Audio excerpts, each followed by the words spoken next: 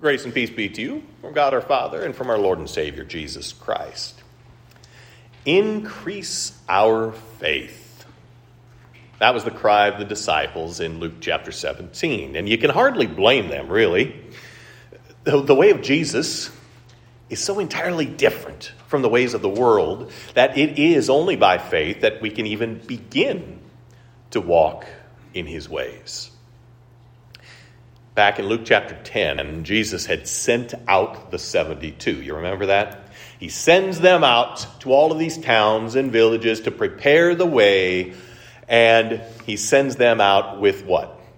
No extra money, no extra bag of stuff, no extra sandals for their feet, but he sends them out with his word, with his authority.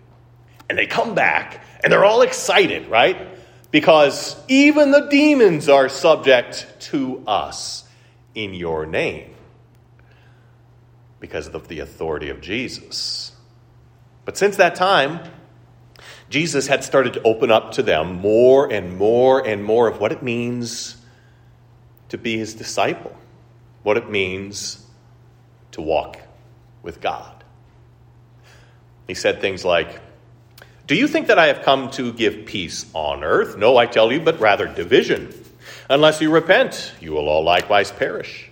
Strive to enter through the narrow door, for many, I tell you, will seek to enter and will not be able.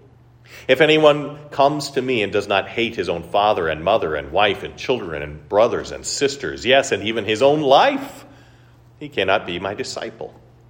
Whoever does not bear his own cross and come after me cannot be my disciple. No servant can serve two masters. For either he will hate the one and love the other, or he will be devoted to the one and despise the other. You cannot serve God and money."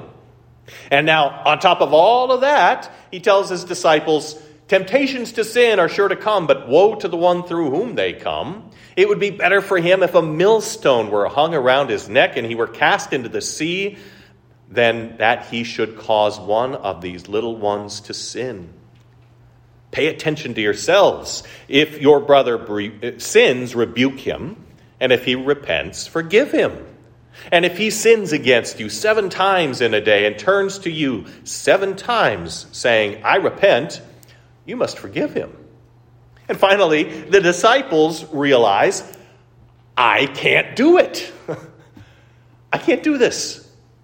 To forgive and forgive and forgive and forgive, to not be the cause of somebody else's sin, to deny the fleshly lust, to see money merely as a tool to be used for the glory of God and service to the neighbor, to pass through the narrow door, all of these things, it's just too much. And so in desperation, they cry out to Jesus, "Increase our faith." Now, they were looking for the right place for an increase of faith, because it is God who gives and sustains faith. The fact that you have faith isn't a result of good works that you've done or a decision that you've made or because you just happen to be born into the right family. John puts it this way in his gospel.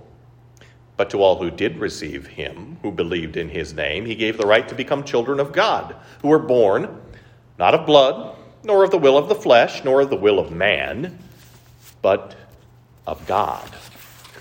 God did it. Faith is a gift. And that's why we can confidently confess when we have that baptism at the 10:30 service that after being baptized, Luke has faith in Jesus, because baptism is a gift from God, faith is a gift from God, and by baptism, he gives the faith to receive what is given in baptism: salvation, new life. God enables us to believe in Jesus and to receive salvation. He gives us faith to be able to begin living in the ways of Jesus, to forgive our brother again and again and again and again, to deny ourselves, to take up our cross, to follow him, to value Christ more than we value things. The Catechism explains it in this way. I believe that I cannot, by my own reason or strength, believe in Jesus Christ my Lord or come to him, but the Holy Spirit has called me by the gospel, enlightened me with his gift, sanctified and kept me in the true faith. So, if you want your faith sustained, where do you need to go? You go right back to the Lord, the one who gave it to you in the first place. Increase our faith. That's what the disciples say. Now, Jesus responds, and I don't know about you, but the response, when I initially read through this, I was like, well, that doesn't seem like the most helpful response I've ever heard from you, Jesus. What is that? He doesn't say something like, well, as Solomon asked for wisdom, so you have asked for faith, and so you will receive it. Right? It's not like, hey, yeah, you're asking for exactly the right thing. He doesn't quite say that, does he? Instead, he says this: if you had faith like a grain of mustard seed, you could say to this mulberry tree, be uprooted and planted in the sea, and it would obey you. That seems kind of like an odd response, doesn't it? Is it a rebuke? Is it an answer? What does it mean? And I think what Jesus is doing here is he's teaching his disciples about faith. He's teaching them that even the smallest, seemingly insignificant amount of faith is powerful. Even faith like a mustard seed is saving faith. With faith like a mustard seed, tiny little itty-bitty faith, you can do amazing things. Like forgive your brother who sinned against you again and again and again. Like deny your fleshly lusts. Like seeing money as a means of glorifying God and serving your neighbor. And yet Jesus also seems to be warning the disciples against seeing faith in the wrong way. So there's this habit the disciples have of making everything about themselves. Hey, that's kind of like us, right?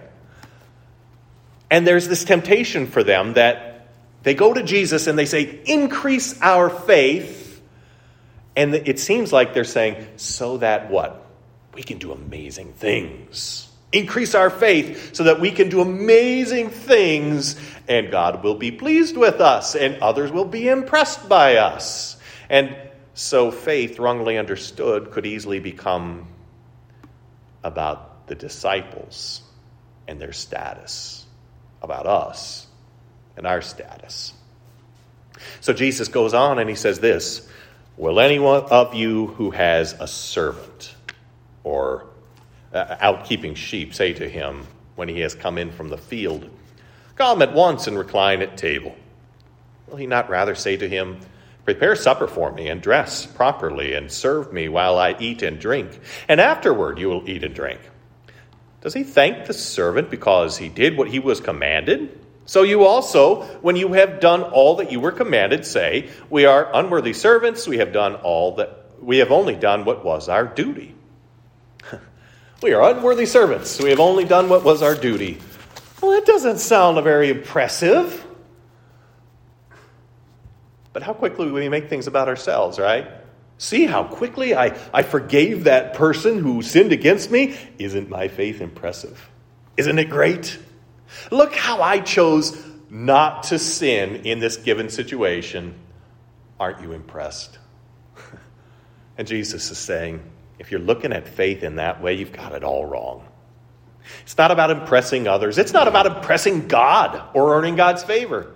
Faith leads to actions that are good and God-pleasing simply because those things are good and God-pleasing. Faith doesn't need to be commended as impressive, because ultimately faith isn't about faith. Now that might sound strange, right? Faith isn't about faith. Let me say it another way. The object of faith isn't faith. The object of Christian faith is Jesus. Faith saves because the object of our faith saves. Jesus saves. So Jesus warns his disciples not to rely on their own faith, but to trust in him. How can faith possibly uproot a mulberry tree and plant it in the sea?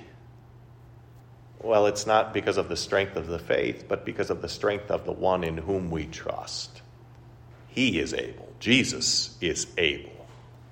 How can we possibly forgive and forgive and forgive and forgive? Well, because Jesus has the power to forgive, and he gives us new hearts and a willingness to forgive by faith. Faith is powerful, not in and of itself, but because the object of our faith is infinitely powerful. Let me finish with this. Maybe you don't think you even have faith, but you want it. Or maybe you think, I just don't even know today. I'm just not feeling it today. Well, if that's the case, the answer is pretty simple. Look to Jesus and ask him for faith to believe. And here's the thing. If you're asking Jesus, you know what we call that? Faith. It might be faith like a mustard seed, but it is faith. And that is powerful because the one to whom we look in faith, Jesus Christ, is powerful. In Jesus' name, amen. Now may the peace that passes all understanding keep your hearts and your minds in Christ Jesus to life everlasting. Amen.